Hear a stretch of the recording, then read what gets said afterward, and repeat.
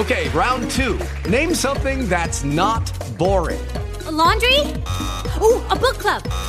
Computer solitaire, huh? Ah, sorry, we were looking for Chumba Casino. That's right, ChumbaCasino.com has over 100 casino-style games. Join today and play for free for your chance to redeem some serious prizes. ChumbaCasino.com. No purchase necessary. Void where prohibited by law. 18 plus terms and conditions apply. See website for details. Do you suffer from depression? Well, you don't have to. Not anymore. Finally, a non-prescription medical breakthrough. It's the Jiggy Jaguar Show. JiggyJaguar.com. We're good to go. We are back here on the Jiggy Jaguar Show, speaking with Charles Staley from the website charlesstaley.com. Charles, give us a little biographical information. Hey, James. Thanks for having me on. Oh, yeah. First of all, geez, I guess I go back to being 11 years old and starting martial arts lessons, and I was involved in martial arts for 23 years or so, and kind of toward the latter half of that, I was also conditioning athletes both in the martial arts and also in other sports, so I was kind of probably one of the first conditioning coaches on a private basis, even kind of before people knew what that was. And then over the years, it's just kind of, transmogrified into, straight conditioning, and it's just kind of grown from there along the way. I've done a lot in terms of, lecturing and writing and consulting and, all those sorts of things as well. Yeah, you've done all sorts of things. It sounds like you've got a couple products out there. One is Muscle Logic. Give us the quick rundown on that. Well, that's actually my most recent book through Rodale Publications. Yeah. And it's basically features my proprietary training system that's called escalating density training, or EDT. So basically it's a one-stop, learn everything you need to learn about EDT. But that book's got tons of training programs in it as well. It's got a great section on goal orientation and training principles. So for people who get that on the website, we sign those as well. But you can pick those up, anywhere, Amazon, any kind of bookstore. Yeah. So. How's the reception on that been? Have you gotten a lot of positive feedback? Yeah, it's been fantastic. We've had a lot of great reviews from that. And then you've got some articles over at bodybuilding.com, I noticed. One that came to mind is, and I hear this all the time from all the different usual people in the gym, and that is, how much do you bench? Isn't that something? Yeah. It's kind of funny. The bench press is really a polarizing type of lift. You'll find people who just live and die by the bench press, which is, for most people, not terribly appropriate or useful. On the other extreme, you find coaches who are just like, oh, it'll destroy your shoulders and, blah, blah, blah, blah. And the reality of it is, just like any lift, the bench press is a tool. It can accomplish specific purposes for people. So like any tool, whenever you put your hands on a bar, you should ask the question, what am I trying to accomplish with this? And I think far too few people kind of ask themselves that question. Too many of us do things without really stopping to think, what am I trying to accomplish? Yeah. Well, I'll tell you, the bench is a, like you were saying, it can be a polarizing exercise. That seems to be the only exercise I know of. I'm sure you've probably heard more that are comparable to that. Are there any besides the bench? Or? Well, I think they're, as far as being polarizing? Yeah. Well, I think there's certainly there's a class of exercises or a philosophy of exercise that's very polarizing, which is functional training. And that can get messy because you've got to be able to define it first, but we're just talking about basically doing all your exercises in an unstable type of an environment, whether you're on a Swiss ball or a wobble board or you're, standing on one foot or whatever it might be. And these types of drills come from the physical therapy field, and in that field they have good application when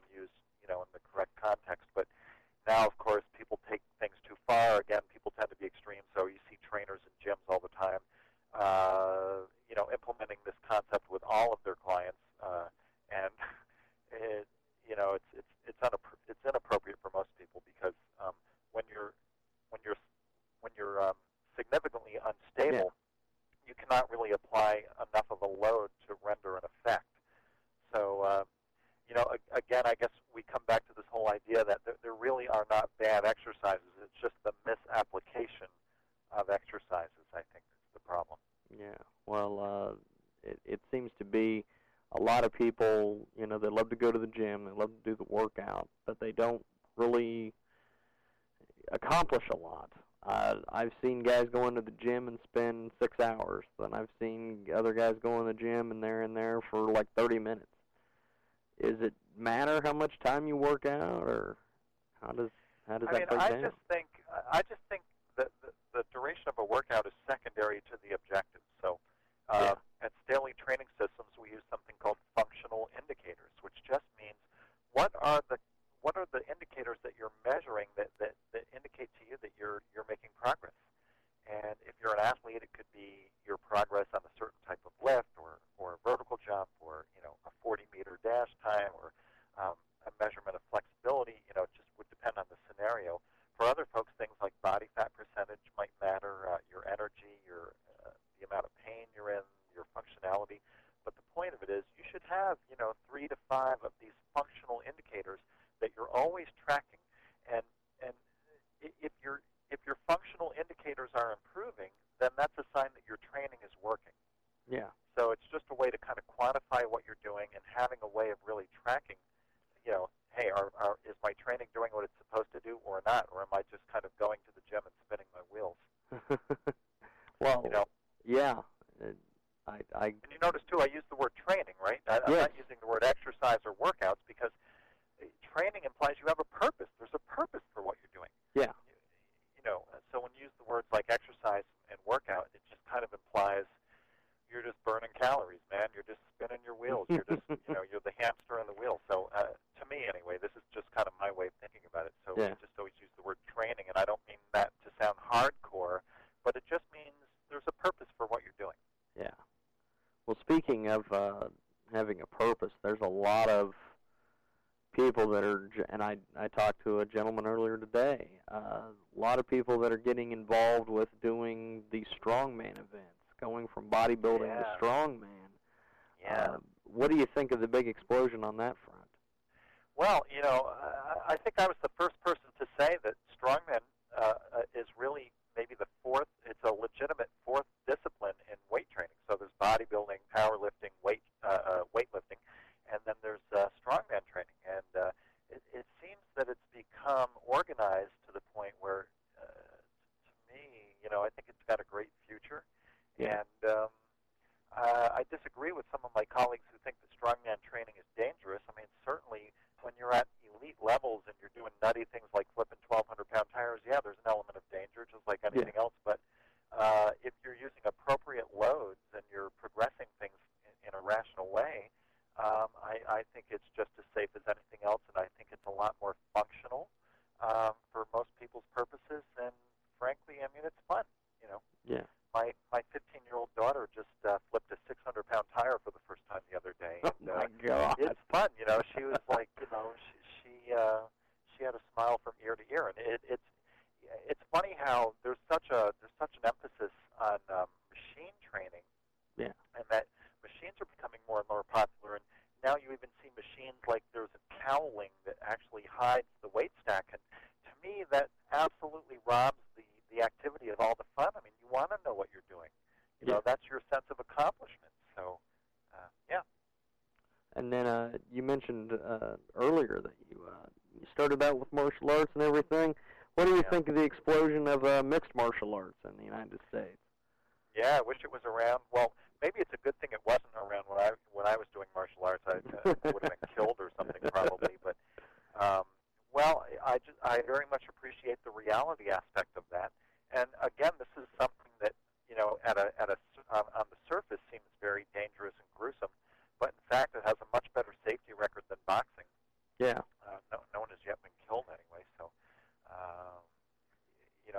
I think it's pretty neat. I mean, I think it's a good thing for the martial arts world because it really kind of shows you what works and what doesn't work.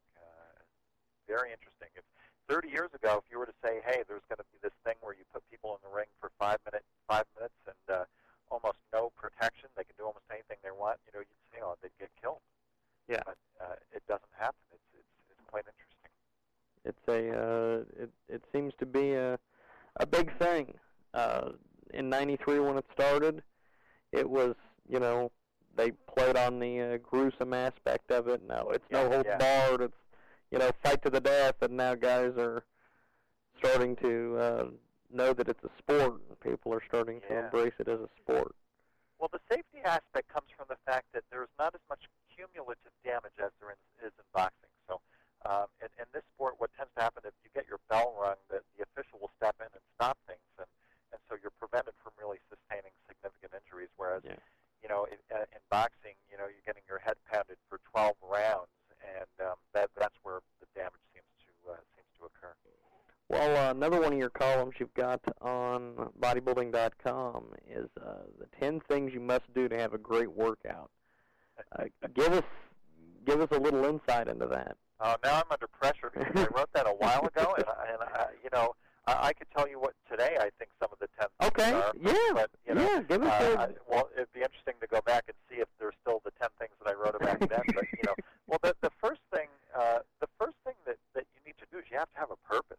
You have to know what is it that you're trying to accomplish. You need to have a plan. Otherwise, you're just burning calories, or you're just socializing, or you're just who knows? I mean, I just came back from the gym a little while ago, and I saw a number of people that you just have no idea. I saw a woman in the gym, training for about an hour or so, and then as I left, she's outside smoking a cigarette. I mean, sometimes I feel like I'm an alien, on another planet or something. So you really, first of all, you really have to have a plan.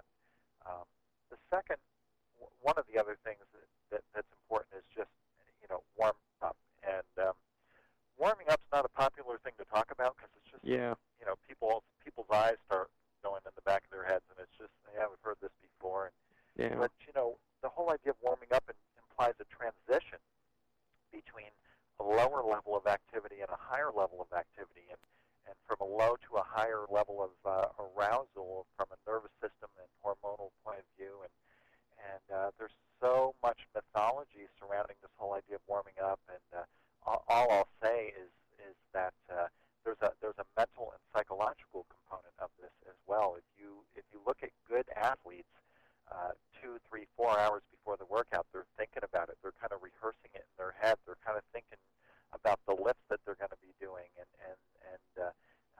thinking about if I had a decent breakfast, and those sorts of things. And so then you get to the gym, and the whole point of warming up is just breaking a sweat, elevating your body temperature. And one of the things that people do that's kind of a mistaken idea is really focusing on a lot of stretching in the warm-up process. Yeah. And here's another idea. Here's another concept that's very polarizing, is the whole idea of stretching. Yeah, people do not like stretching. I've talked to a lot of people and watched a lot of people, and they hate it. I'll work out with people, and they'll like, he's warming up, he's doing his little stretching. I'm going to go off and lift the big heavy weight while he's stretching, and then when I come in there, they're either injured because they didn't stretch and warm up, or they're really tired and they can't complete the entire workout because they didn't stretch. Actually, where I was going to go with this is that there actually is absolutely no evidence whatsoever in the literature that stretching prevents injuries. Oh, really? Yeah, none. Now, this isn't to say that stretching is always a bad thing to do. Yeah. And you have to distinguish between two concepts, which is, first of all, should you work on increasing your range of motion before you train? I would say the answer to that, in many cases, is yes. But it doesn't have to be done through static stretching, per se. So I focus mostly on Olympic lifting in my training, and so, as I walk in, I'm doing a bunch of body weight squats, and then broomstick squat type stuff, and then the bar and so forth. So I am looking to increase my range of motion, but it's in a dynamic type of manner. And again, going back to the whole theme that there's no such thing as a bad exercise, there is a place sometimes for static stretching, but they're isolated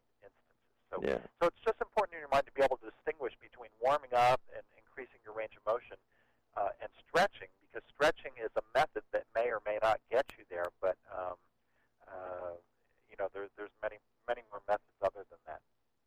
Well, some of the other things you have on the 10 things you must do to have a great workout. Training in dry climates requires a more thorough warm-up than training in humid surroundings. Give us some insight on that. Well, humidity really helps you to kind of stay loose and warmed up. So if you're, I used to live in Las Vegas. I'm in Phoenix now, and we do have a little bit more humidity here. But it's not just temperature that assists warm up, but it's humidity as well. So it's something that you don't hear people talk about a lot, but it definitely helps. Well, I'll tell you, I know there's a lot of people, at least in the wintertime, around the Kansas area where they will train with sweats on and all sorts of things because they want to, and you should. Yeah. And I train with sweats on in Phoenix, Arizona. Oh. It is good to be warm. Yeah. It's just, especially, as I'm getting close to 50 years old and you start appreciating it even a little bit more. It just is useful from an orthopedic point of view to stay warm. Well, that actually is a good point. You've got another one on here.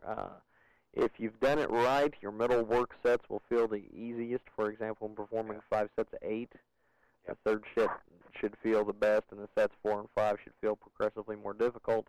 If your last sets feel the best, it indicates that your warm-up was not thorough enough. Yeah. Yeah, go ahead and explain something. Well, if your last warm-up sets feel the best, then it's only downhill from there, right? Yeah. You want your work sets to feel the best, not your warm-up sets. So,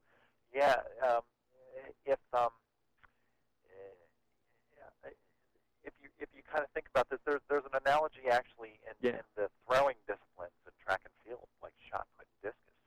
And if you go out and take like 20 throws, and you kind of see which throw goes the furthest, and then that tells you your ideal number of warm-up throws. Yeah. Right? So if you took 20 throws and your 8th throw was the best, that kind of tells you, let's say on an average, over time, you determine that your 8th throw seems to be the best, then you know that 7 is your ideal amount of warm-up throws, So you can actually apply that kind of concept in the weight room as well. The website is charlesstaley.com. You've got tons of things available on there. One thing that I saw was and this gets back to what we were talking about earlier, the Secrets of Combat Fitness, ebook. What can people expect from that when they purchase that? Well, what we're doing is we're kind of illustrating a concept of ranking your physical preparedness. And martial artists kind of are familiar already with the idea of ranking, obviously. So basically we use a concept called the Max Jones quadrathlon, where there are a number of different tests that you do, and you can assign a score to those. Oh, wow. And this involves short sprints and jumps and an overhead shot throw and so forth. And this, again, this comes from track and field as well, the throwing events from track and field. And so it's a way, basically you take these 4 tests, you do them, you get a score, you get a number. And then if you can increase that number over time, it's a way of knowing that basically these are like functional indicators that we talked about earlier. Yeah. Just a way for you to know if your physical preparedness is increasing or not. So it's pretty useful. Wow. The other thing you have on there is the Unnatural Athlete. That's free, by the way. One thing I suppose I should mention, that's a 200-page ebook. Yeah. That if people sign up for my free newsletter, we just give it to them. Oh, wow. That's an incredible deal. Yeah, because we just kind of know that people will enjoy it, and we know that people will come back and look to us for their information for training and fitness type concepts. So you just sign up and we send that sucker over to you. Wow. And then you've got the Ultimate Guide to Massive Arms. Why is that a big deal? Why do guys want the huge arms? I don't know, but they do. So I wrote a book about it. I know how to there you go. For me, it's not the most exciting thing in the world, but hey. Yeah. Interestingly enough, you can take the same principles that we illustrate in that book and apply it to other muscle groups as just happens to be a book on arm training. But people make progress on that, and it's just kind of it is gratifying to see the progress that people make following that system. But why is it? I have to confess it eludes me. I'm just not really sure why that's such a big deal for folks. I don't know why it's such a big deal. I've got a friend that that's all he does, like an arm workout 2 or 3 times a day because he wants huge arms. And I asked him one day, I said, "Why do you do this?" And he goes, "Oh, I just want huge arms." He doesn't really know. He just knows that he wants huge arms. Yeah. Well, I mean, there's something to be said for knowing what you want out of life, I guess. But I'm always big for looking at your goals and reevaluating them from the perspective of how does my life get better once I achieve this goal? Yeah. So that's always a worthwhile thing to do. So do you have any other projects you're working on right now, or seminars scheduled or anything? Yeah, we actually, the main one is that we have our annual training summit coming up in Phoenix, Arizona, October 15th and 16th. And people can go to our website or call our 800 number, which is 800-519-2492, to find out how that works. But we're bringing in a bunch of folks. We're bringing in Brian Grasso, who is a very well-known youth training expert. Yeah. We're bringing in Meg Stone from East Tennessee State University. We're bringing in my colleague, Dr. Lonnie Lowry, who is one of the foremost nutrition experts in the country. I'm teaching. My assistant, Keith Sneidman, is teaching. Chris Sugar from T-Nation will be teaching. Yeah. So we've got a great lineup this year. Wow. So what can people expect from the seminar besides the guests you've mentioned? Well, aside from learning just a lot of new perspectives on nutrition and training and goal orientation, it's a great networking event as well. We've had over 100 people for the last 2 years, so you really get to meet a lot of folks, and it's a fun time. Well, that sounds phenomenal, actually. So people can get in touch with you through the 800 number and through the website to get information. Yeah, either way is fine. And I think we've got seats. We're about 100 days out right now, but they fill up fast. So great event, though. Oh yeah, with a great lineup, I can see why it fills up quickly. Well, Dr. Charles Staley, been the guest. CharlesStaley.com. Training smarter, live better. It's you've got a lot of good stuff on the website. Well, thank you. I appreciate it. How much man time does it go into putting so much good content on that website? It's a lot, but I have a lot of help from my staff here, and it's always a work in progress. But never enough hours in the day, that's for sure. Yeah, definitely. CharlesStaley.com. The 800 number is 800-519-2492. And Charles, I appreciate the interview, and we'll definitely have to have you back. Thank you, James. My pleasure. I'd love to. And I guess we'll talk to you later. Have a good weekend, sir. Thank you, James. Thank you much. Have a Take good care. one. Yep. Thanks. Bye.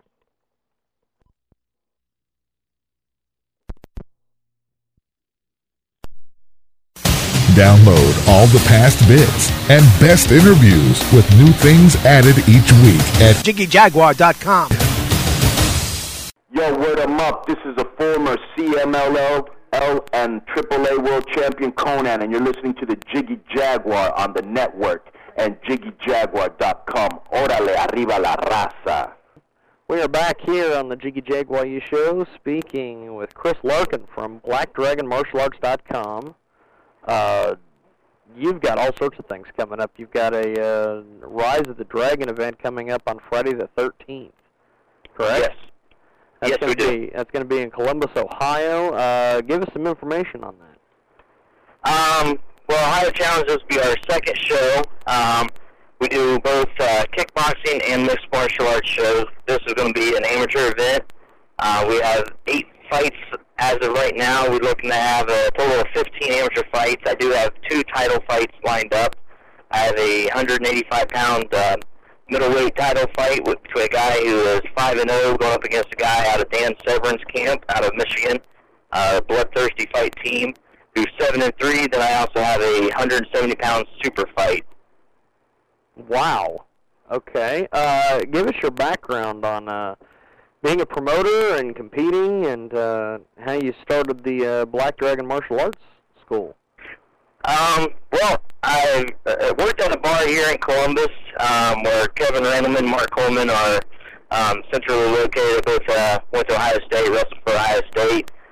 Got to know them, and they actually recommended me to Black Dragon Martial Arts to start training. So I've always been a fan of the UFC, and I went over there and just fell in love with the sport, and just worked my butt off there, and I became an assistant instructor.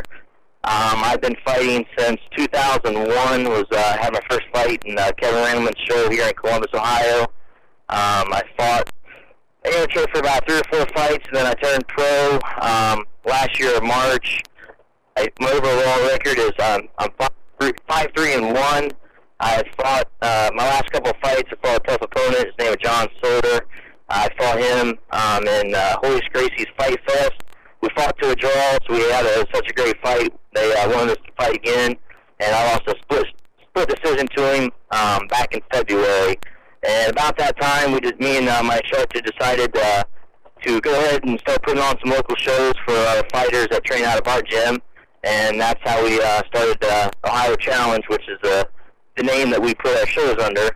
And we did a kickboxing show, and now we're doing our amateur MMA show. Okay, so with putting on a show, how is that different than fighting? I realize there's a lot of shows. It's actually a lot more stressful. Training for a fight, it's something that I'm in the gym doing every day. I get a little bit nervous before the fight, but it's something I enjoy to do. I know what I'm trained to do. I'm confident. I know what my body can do, and just reaction to what the other opponent does. Once you step in the cage or the ring, for me it's total relaxation, because that's what I've been training to do. Setting up the show, lots of things can go wrong. You're talking to people over the phone, late hours, because everybody's in different time zones, different work schedules. Trying to communicate between fighters and their managers or their trainers, getting guys to commit to fights, checking records, making sure that everybody's legitimate, and somebody's not pulling a fast one on you, telling you their guy's never fought before, and he's had 20-some fights, and you get in there and he just slaughters a guy. Because not only am I a fighter, but I'm also a fan of the sport. And I go to all the local shows here in Ohio, and nobody wants to go see a one-sided fight. I've gone to several shows where you go to a show and you can obviously tell that somebody's never trained before. And as a fan, it's nice to see a knockout, a big knockout every once in a while. But when the fight's totally one-sided and you don't see, it's not entertaining for the fans. And as a promoter, it's really important to match up fighters who are equal in skill level, so that way you have a good fight. And that's what the crowd wants. They want to see a good 3-round fight, or a good 5-round fight, or however long the fight is. They want to see it go the distance. They want to see a battle. And then go ahead. Well, no, go ahead. I didn't mean to cut you off. And so another aspect is talking to working on my schedule. I'm a father of 2, happily married for 11 years this last July. I go to school full time, 2 hours away from where I live. So I got a hectic schedule between my kids playing sports, going to school myself, teaching and training, and then also trying to do a show. It's very time consuming. There's a lot of effort. Until the last bell sounds on the last fight, I don't relax, because you got fighters who don't show up to the actual event. You have the Ohio Athletic Commission that you're dealing with to make sure that all the fighters are properly gloved up and weighted, and it's just there's a lot of behind the scenes things that that people don't see that goes on in a show. Well, with doing an amateur show, comparing it to a professional show, obviously the pay scale is a lot different. But are the rules or anything different? In the state of Ohio, there's some very drastic differences in the rules.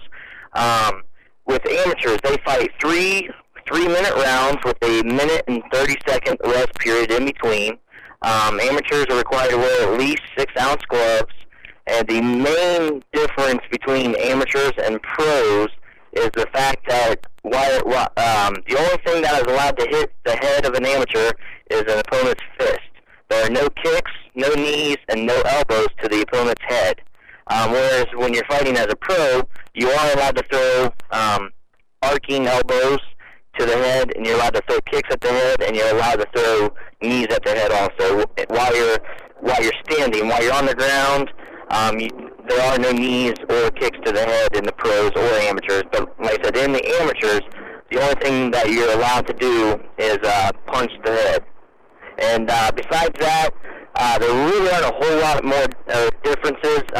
Pros fight 3 5-minute rounds. But other than that, the rules are, fairly similar.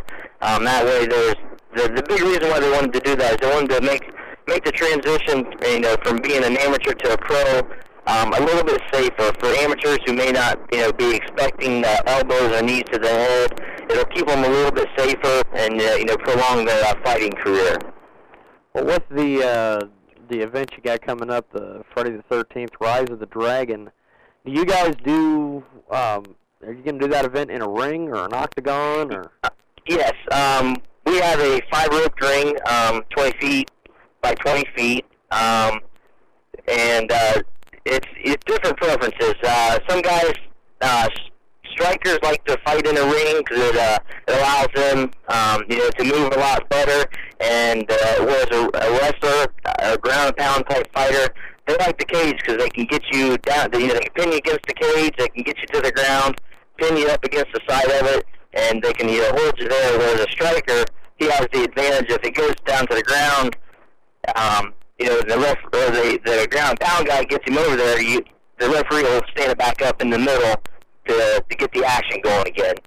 I personally, I like to fight on the ground. I like to fight in a cage. But this event will be held in a ring. Okay, with the difference as far as from the ring to the octagon, the gloves. Do you guys use a certain kind of glove? But comparing, let's say for instance, the UFC, they use the little Cuono gloves. I know that Ringside just recently started making an MMA type glove. You guys have a preference, or do you just let people just make their own gloves and you just check them out? No, before the Athletic Commission got involved, people did just bring, they would bring in their own gloves, and whoever's putting the show on with the gloves, but to make it, equal and, for safety reasons, we provide the gloves for the fighters, and the gloves are checked and inspected by the Ohio Athletic Commission before the fight, and after the fighters glove up, they're signed off on. Just like in any professional or boxing event that you see, they are checked. We use a company called International Combat Sports. They make a really nice 6-ounce MMA glove, and that's just each organization will choose their own glove. There's no particular manufacturer that we're mandated to wear or use. That's just a brand that we've chosen to use. But like I said, we provide them the brand new gloves for each show, and we have the Ohio Athletics inspector inspects the gloves before and as the gloves are put on the fighters. Do you have to pay any sanctioning fees with the commission, or are they just there basically as like a safety net? Yeah, there's I can't remember the exact terminology, but there are permit issues and other financial obligations that are set up with the Athletic Commission, paying the inspectors and your officials and everything like that. Well, with the Rise of the Dragon event coming up, how many events have you promoted throughout your career with being a promoter? This will be my third actual event that I've been on as a promoter. Yeah. I've assisted in probably another 3 or 4 shows with friends and other guys that I've known that have put on shows. Just in the background, contacting fighters, getting things set up, making sure things run smoothly at the event. So I probably got the experience of about 10 shows. Like I said, the venue we have holds 2,500. We're looking to sell at least 1,000 seats. I've got about 600 seats already sold for the venue. I haven't done any advertising or anything like that. That's just what local fans and the fighters have already sold. Like I said, I'm looking to have probably about 1,000 to 1,200 people at this event. So I'm looking to have a pretty good show. Then maybe late December, early January, we're probably going to be putting on a pro-am where we have a mixture of amateur fights and professional fights. Wow. Chris Larkin joining us on the program. BlackDragonMartialArts.com is the website. Speaking of Black Dragon Martial Arts, what do you guys are you guys just an MMA school, or? No, we are a Kiroi Jiu-Jitsu self-defense school. Yeah. We also offer women's fitness kickboxing where we don't just have the women kick in the air or anything like that. We actually teach the women how to hit the pads, how to hit the bags. It's a lot more. If you've ever punched a punching bag, it's a lot more of a workout when you meet resistance than just punch in the air. And then we also work on submission grappling, which is freestyle wrestling with submissions added into it, and the touch of Japanese jiu-jitsu, which is similar to Brazilian jiu-jitsu, just different, a few different names of techniques, but it's very similar to Brazilian jiu-jitsu. Just basically an overall thing. Yeah, we kind of combine everything with a little bit of Muay kickboxing, and we focus on what works and try to incorporate. We're open to new ideas. I trained with Kevin and Mark Coleman, Robert Walker II out of Dayton, Ohio, is a phenomenal Muay Thai fighter, trainer. He's trained some of the greatest. Rich Franklin, George Rogel train out there in Dayton with him. We've had people in our gym. He's actually the instructor for some of the superstars out in Hollywood, California. His name's Toby Greer. He trains the Legends MMA out there with Rutan, Couture, and Quentin Rampage Jackson.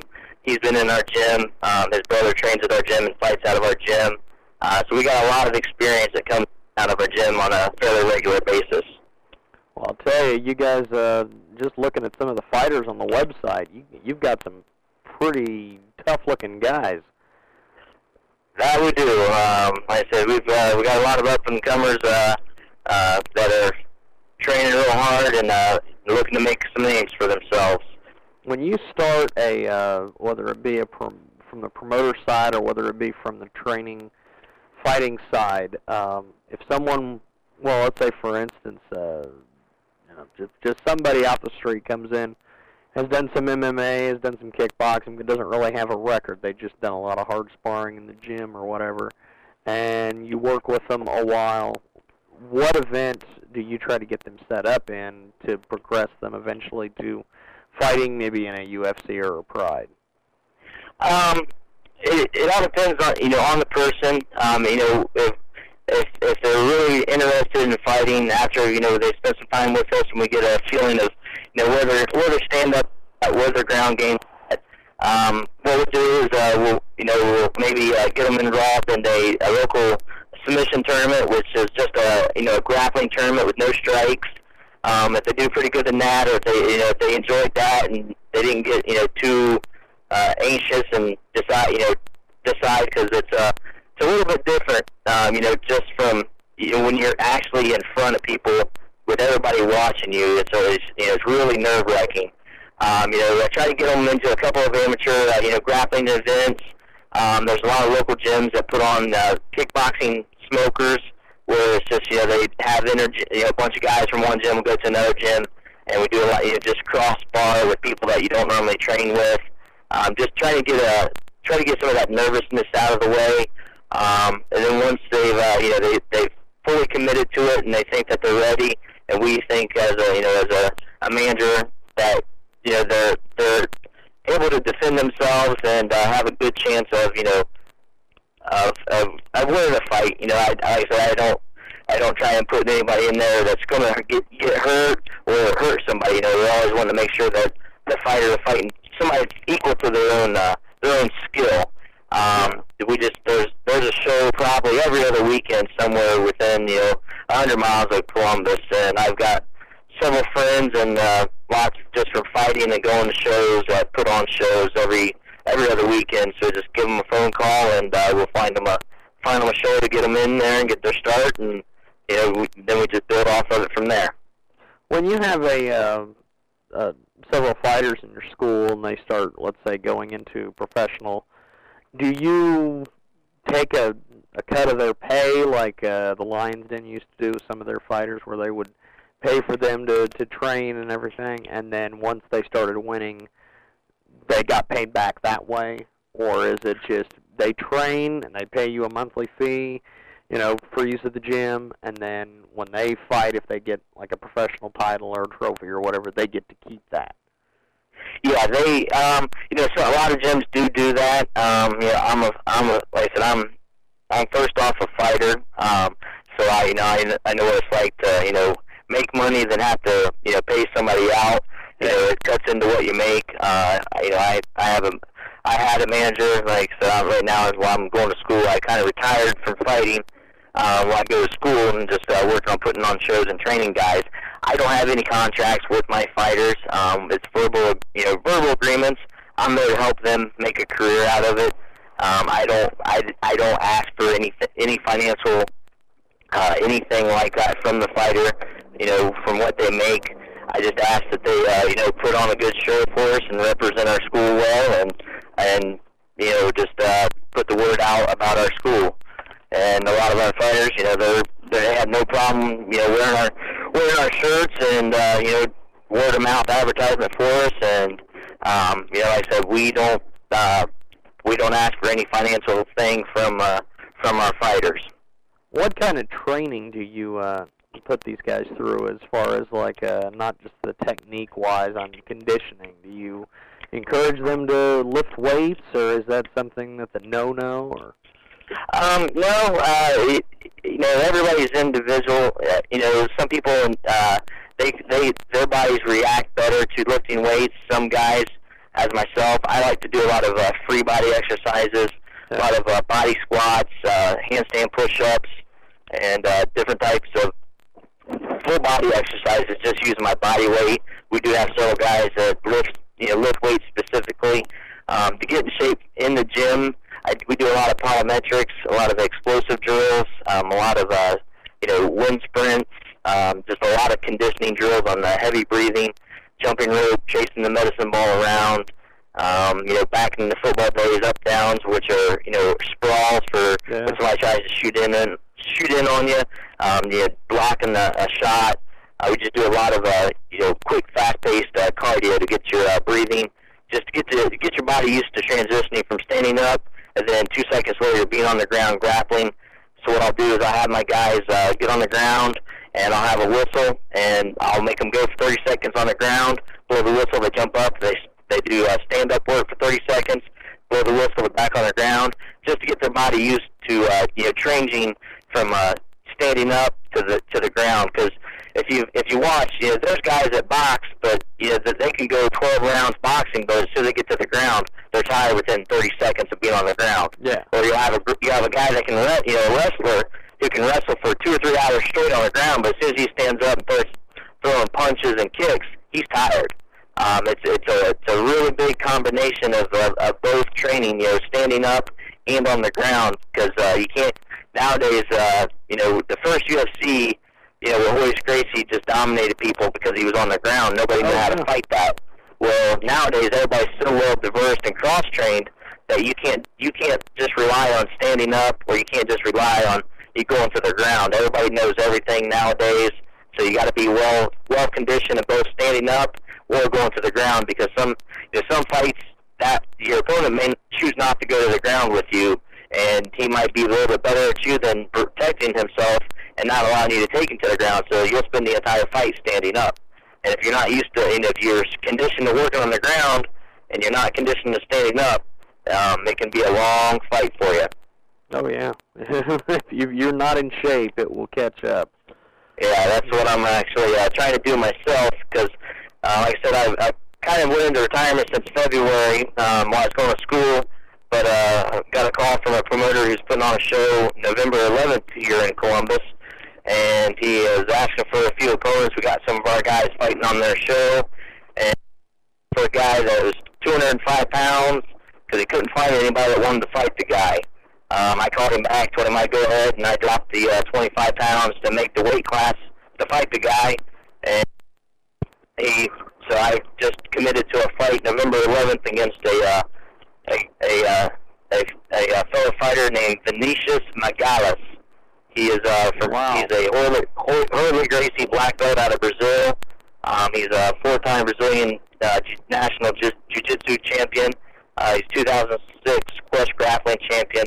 It's probably going to be a really tough fight for me, but I enjoy fighting, and just want to step in there and prove to my students and everybody I train with that it's about the sport. It's not about winning or losing. It's about getting in there, applying what you know, and and see how it comes. Oh yeah, you gotta put the art to the test. Yes. Well, with the big explosion of MMA just recently with the Ultimate Fighter and Pride coming to the U.S. and some of these other things, do you think that MMA is going to be like professional wrestling, where it had a big high and then just a huge drop off, or do you think it'll be like boxing and it'll always be around and it'll be just as popular? I think it's going to be, just like boxing, a little bit. It's going to take a little while. I mean, the MMA really in the United States has only been around for about 10 or 11 years. The first UFC was back in '95. Boxing's been around for hundreds and hundreds of years. It's just always been around.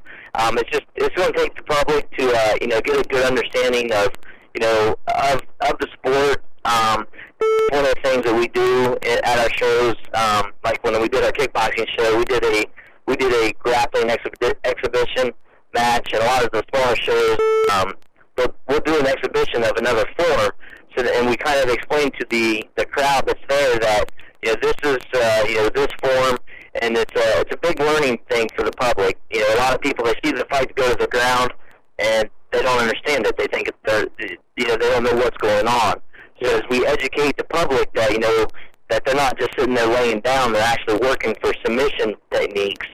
I think they'll understand that it's more of an art form, and it's just not two guys getting in there trying to as people unfortunately has been labeled as just barbaric, and it really isn't. It's I tell my students that it's really a chess game. I'm a fan of boxing, but I prefer to fight mixed martial arts for the simple reason I think mixed martial arts is safer. Because when you think about boxing, what's the opposite of boxing? To sit there and hit the guy in the head until he's unconscious. Yeah. And that's basically all you do. And you fight 12 rounds, and you sit there and you hit the guy in the head, and keep hitting him in the head, and with hopes that he goes down and he goes to sleep. Well, in the boxing world, if you hit me and I think it hurt, and I quit halfway through the round, I'm pretty much done as a fighter, because nobody's going to want to watch me fight because I quit halfway through a fight. Well, when you take it into the mixed martial arts world, when you have striking, but you also have submissions.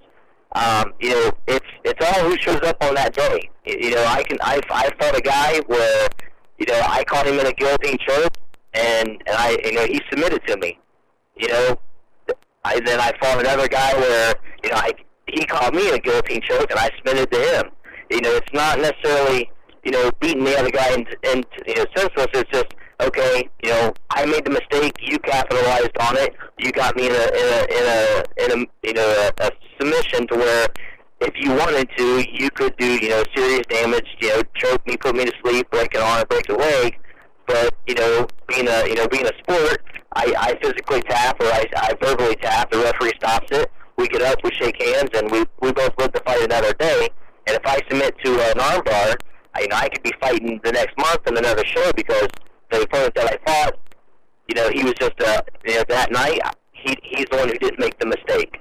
Yeah. And it really is a big game of it's really a big game of chess. You just got to watch where you put your arms, watch where you put your legs, because if you put it in the wrong spot, and they know what they're doing, they'll catch you in a submission hold. Yeah.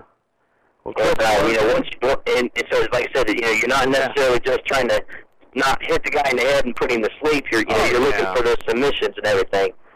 And that's why I prefer to fight in the mixed martial arts, because I've done some I've done a couple of amateur boxing things when I was in the Army out in Kansas, stationed at Fort Riley, Kansas, and fought in a couple of boxing, Army boxing tournaments. And I really enjoy the mixed martial arts aspect of it. Well, with the big fight coming up between Tito Ortiz and Ken Shamrock yet again, do you think the result's going to be any different than the first two? I'm really, I'll piss a lot of people off probably. I'd like to see, I know people don't like Ken Shamrock because of the last, Ultimate Fighter. I like him as a fighter. I know several people that, know both Tito and Ken, and I personally don't like Tito. I think he's an excellent fighter, and he's got some of the most devastating elbows in the business. But I really think that the last fight between him and Ken Shamrock, I think it got stopped a little bit early, and I really think Ken's going to beat him this time. Wow. But like I said, a lot of people, they differ. They think he's old and over the hill and needs to get out of it. But I still think he has what it takes to give Tito a good run. Yeah. Well, it's going to be a good show, and you're going to be fighting the one fight. Is that going to turn into basically a comeback? Your one fight and then just take a lot of fights, or how's that going to be? Well, I was planning on returning after I got out of school. I graduated from nursing school, and I'll be graduating next May. Yeah. So, I was planning on fighting after that. I just wanted to get through school first, so I could, concentrate full time on school. But like I said, the opportunity came, and it's addicting. I fought in February, and then it's been quite a few months, and I get real antsy. My wife, she hates it when I go a long time without fighting, because I'm always just full of energy trying to get it out of me. And it's just like I said, it's just that's my drug of choice is fighting. It's some people like to jump out of planes.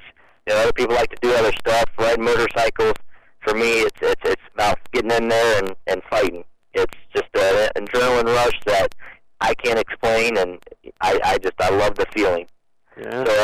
So, depending on how the fight goes, I might wait until I go ahead and get out of school. But, if the right offer comes in, or if I do good in this show, I might be fighting, before I get out of school again. It just got to take it one day at a time. That should be interesting. Chris, I appreciate the interview. The website is blackdragonmartialarts.com.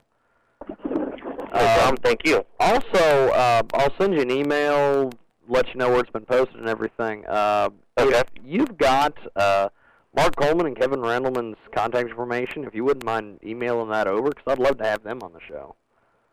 I can get in touch with them. I don't want to. Okay. Yeah. Just go ahead.